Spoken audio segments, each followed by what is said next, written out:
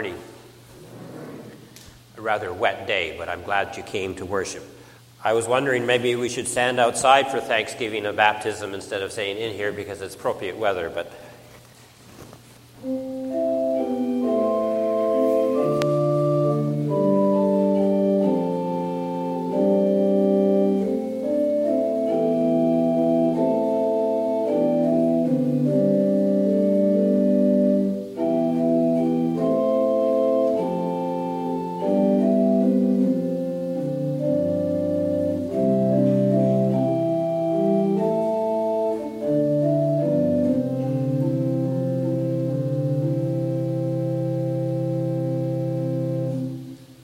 the Holy Gospel according to John. So when the crowd saw that neither Jesus nor his disciples were there, they themselves got into the boats and went to Capernaum looking for Jesus. When they found him on the other side of the lake, they said to him, "Rabbi, when did you come here?" And Jesus answered them, "Very truly I tell you, you are looking for me, not because you saw signs, but because you ate your fill of loaves. Do not work for the food that perishes, but for the food that endures for eternal life, which the Son of Man will give you. For it is on him that God the Father has set his seal." Then they said to him, "What must we do to perform works of God?" And Jesus answered them, "This is the work of God, that you believe in him whom he sent." So they said to him, "What sign are you going to give us then, so that we may see it and believe you? What work are you performing? Our ancestors ate the manna in the wilderness, as it is written, 'He gave them bread from heaven to eat.'"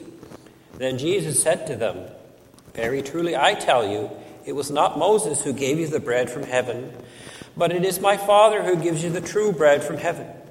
For the bread of God is that which comes down from heaven and gives life to the world." They said to him, "Sir, give us this bread always." And Jesus said to them, "I am the bread of life. Whoever comes to me will never be hungry, and whoever believes in me will never be thirsty." The Gospel of our Lord. Please be seated.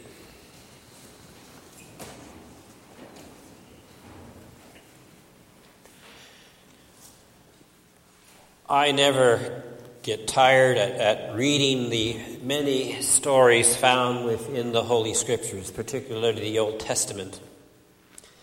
And the reading that we heard today from the Old Testament is the continuing story of King David. And after hearing what David did last week, and his evil deed now is being exposed by Nathan the prophet, he was sent by God, my own Sunday school image of King David has changed greatly.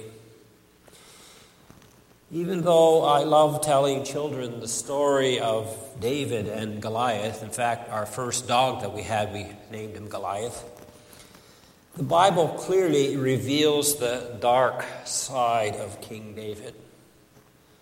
He was king over Israel, had many wives and concubines, but still that was not enough.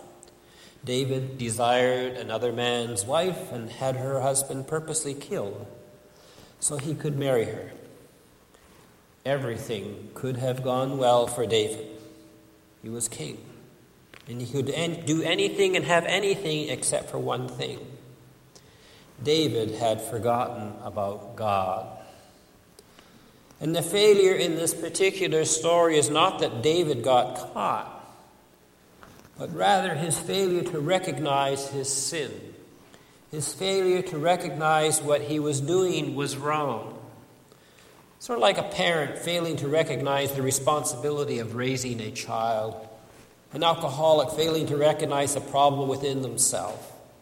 David failed to recognize his sin and its consequences. He thought God would not know what he did. No one can fool the Almighty, not even someone great like King David. And David paid a price for his mistake. But if you read further into the Scriptures about David, you will find out what becomes of David and Bathsheba. I draw your attention to what our Lord and Savior said within our today's reading of the Gospel. Jesus said, I am the bread of life.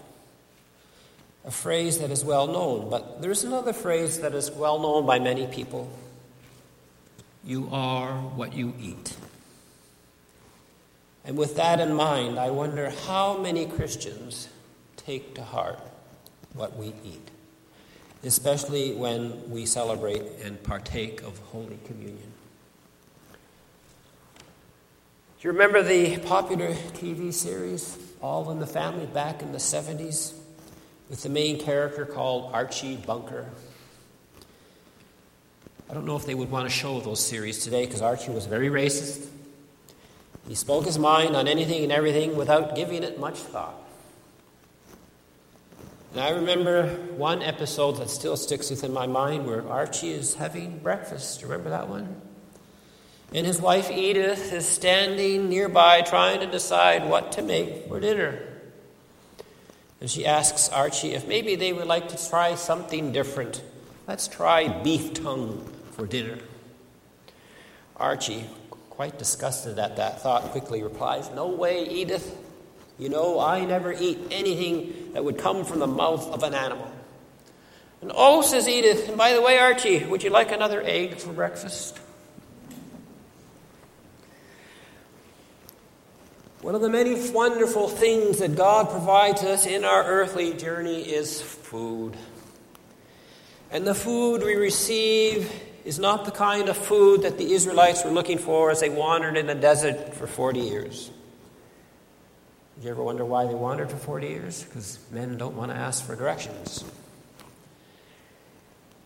It's not the same kind of food that the people were looking for when they came to Jesus after he fed them 5,000 people with loaves and fishes. And the food that we receive from God is not the food that we will eat later today in our homes. The food we receive from God is for our spiritual nourishment. And for us Christians, we receive spiritual sustenance from not only hearing God's word, but it also in receiving the eating and drinking of our Lord's body and blood, even though right these days we cannot participate of the wine, but we certainly can eat the bread. And to a stranger not knowing who Christians are, the whole suggestion of eating and drinking the body and blood of Christ would sound quite gross. But to us Christians who have the eyes and ears of faith, it is not. I remember in my first parish, I asked the parishioner if it tempted him when he received wine at communion because he declared that he was an alcoholic. He looked at me and he just smiled and said, "Pastor, I have not touched a drink in years and will not even on Sunday. When I come to the Lord's table, I am receiving his body, his blood, the very things that I need to give me strength and courage to meet the days ahead." He said that, and the grace of God was even greater each time. I realize that we humans are very much concerned about having enough to eat. And sometimes we can get very greedy and ignore those who do not have and cannot get enough food just to survive. And the people we read about within the scriptures, the people of Jesus' day, they were no different than you and I. They had the same concerns, greed, and sins. And God did not forsake his people. And Jesus himself did not forsake the people. And today we Christians are not forsaken. And each time that we partake of the food which Christ himself provides, it is giving us new opportunities to be the people of God, servants of Jesus Christ. You are what you eat. And we Christians gladly and thankfully eat the bread of life. And may we open our lives to the grace of God, trusting in God who says, "I am the bread of life." Martin Luther, in his large catechism, a book that many of us would never read, even us pastors, Luther observes, and he says, "The Lord's Supper is given as a daily food and sustenance, so that our faith may refresh and strengthen itself and not weaken in the struggle, but grow continually stronger." Amen.